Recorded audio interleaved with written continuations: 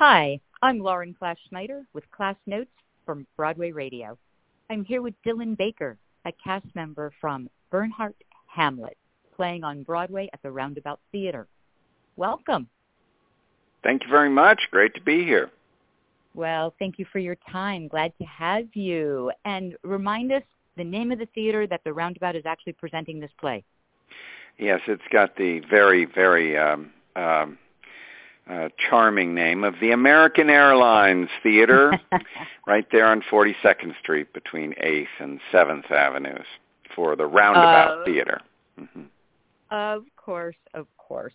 So this incredible play, Bernhardt Hamlet, by the astonishing Teresa Rebeck, about the famed actress Sarah Bernhardt, who in her mid-50s decides to tackle the role of Hamlet when faced with aging out of the cortisone roles that she had been so known for. What was it like for you to work on this new piece? Well, I have to say, the second that I knew that Teresa Rebeck had written the play, I was very interested because I'd had a chance to work with her before and see a lot of her work, and she never disappoints. And this was fun because it was a play that I didn't quite understand when I first read it. I think I kind of felt like, well, the first act works here, but the second act, what is this all about? And I kept thinking, well, she'll work on it. She'll change it around. She'll, add things. She'll subtract things. And she didn't a whole lot. But what was added was my ability to kind of, and I think this is true for the whole cast, for us all to kind of understand where she was headed with the play. And once we were all in the same direction, kind of headed in the same way, I think it became clear that the play that she wrote was the play that she wanted to get on stage, and we were all thrilled to be a part of it. Oh, what a process for you to have gone from page to stage, with that being part of what you were considering. Well, it's. I have to say, it's very scary to think of doing a play for the first time on Broadway. Usually, a play's been done at some theater out in L.A. or some little regional theater, or it's gotten a tryout up in New Haven, as in the old days, or out at Three Rivers, these days, and then it gives it a chance for the actors and the director and the playwright to all work together in a place that isn't quite as pressurized. Right. But the Roundabout had asked Teresa to write this play, and she wrote it, and they said, okay, we're gonna do this for the first time on its feet on Broadway, and it was a scary proposition. Hard to imagine. Do you know when she began writing it? I believe as a lot of things started happening around November of 2016. I don't know if you can put yourself back in that frame of mind, but there was a time when we all thought that Hillary Clinton was going to win the presidency, and I think Teresa felt like she wanted to write a play about a woman who was going to smash that glass ceiling and somehow isn't quite able to yet again, when we think that all of the things are in line, that it's going to happen, and it doesn't. So I think that was her initial motivation. She had been studying Sarah Bernhardt for a long time, and certainly she's just a fascinating character from history. And so the myth about her is not as interesting as the truth, I don't think. And she certainly contributed a lot to the myth.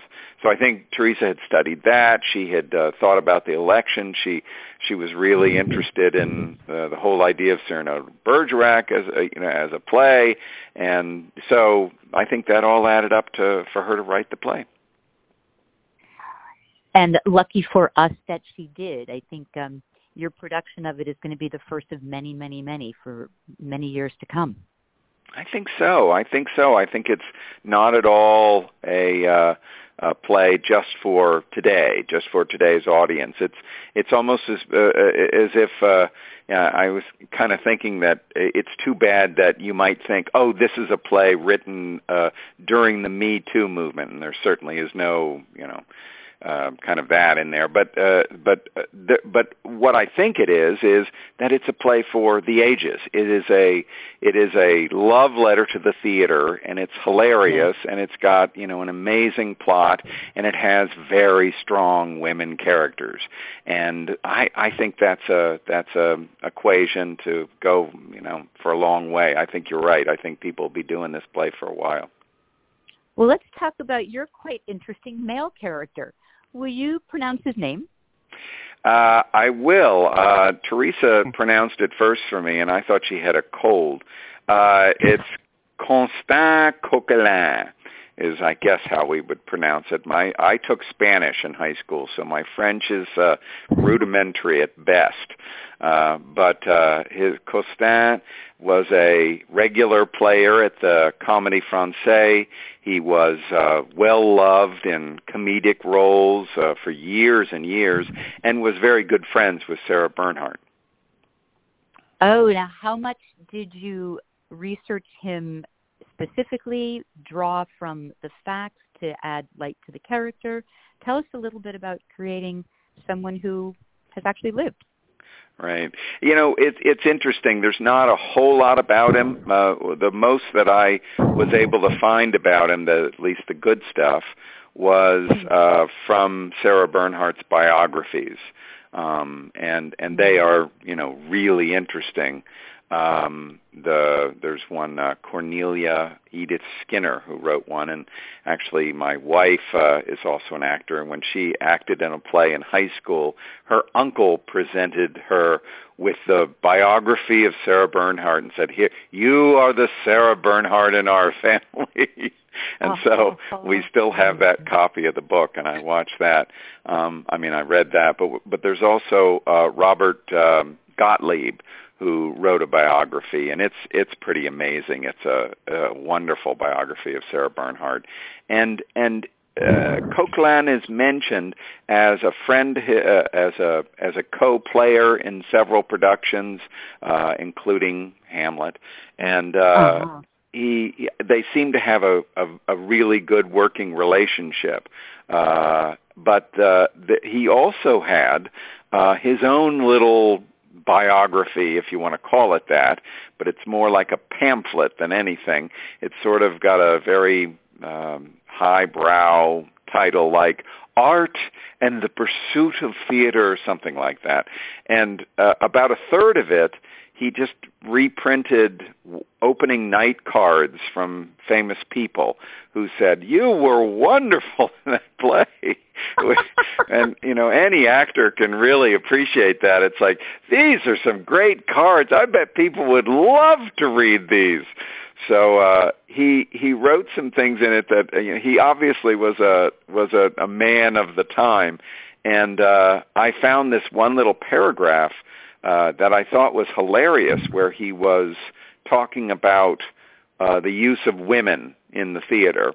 And I came to rehearsal during the workshop that we had about a month before we began rehearsals. And I read this to the director. And then rehearsal started, and the director said, when Teresa got there, he said, "Dylan, I want you to read that from the book." I was like, "Oh, okay." And I read the paragraph again. And Teresa said, "That goes in the play."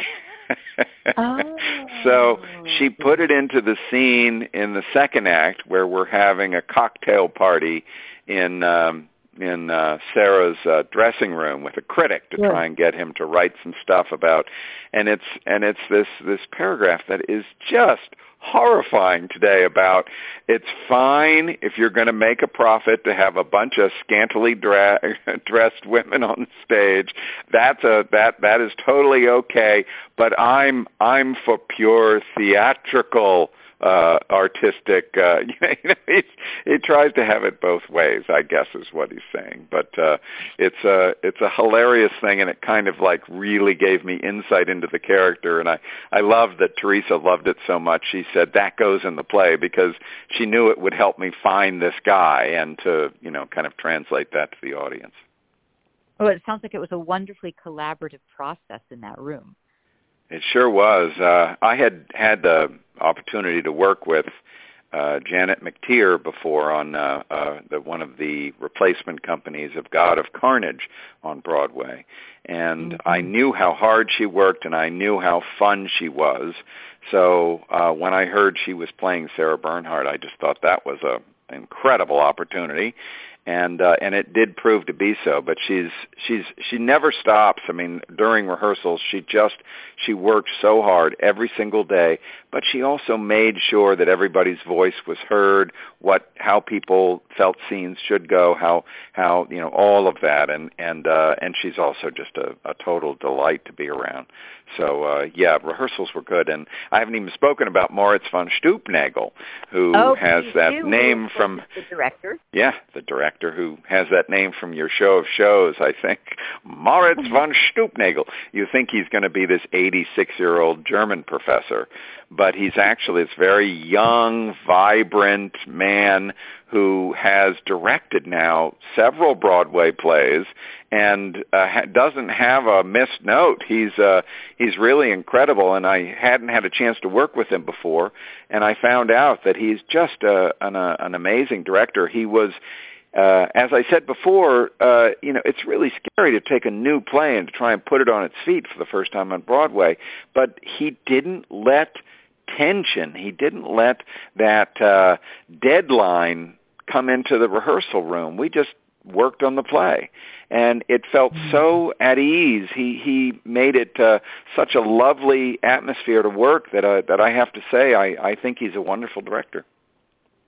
What a compliment. And just being able to sit in the audience as a viewer, I would have to agree, but in the room you experience something very, very differently. So it's wonderful to hear that.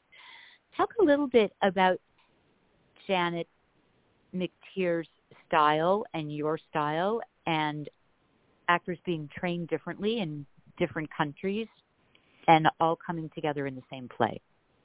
Right. Well, it's interesting.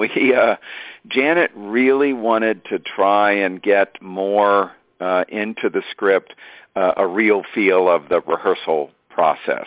It was certainly there in Teresa's original one, but she was also interested in making it specific to the way Janet works, the way I work, the way that Jason Butler Harner works, Matt Saldivar. Each of us had, an opportunity to weigh in on certain things.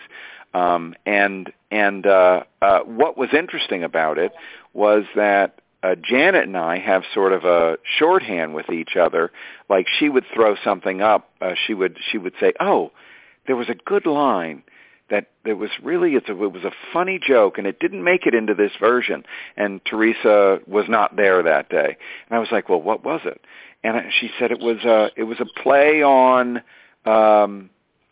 unpregnant to my cause. It was a line of Hamlet in a speech. And then she gave me the punchline, and I said, I went away with it, and I said, oh, that could go here. So I was able to set her up with that joke early on in the play, and when we showed it to Teresa, she was like, yes, absolutely, that's great. And because it's always nice to have something that the audience is going to start responding to early on, so that you give them the word. It's like, it's going to be okay to laugh at this. We're not doing Hamlet. It's a comedy. You're going to have some fun today.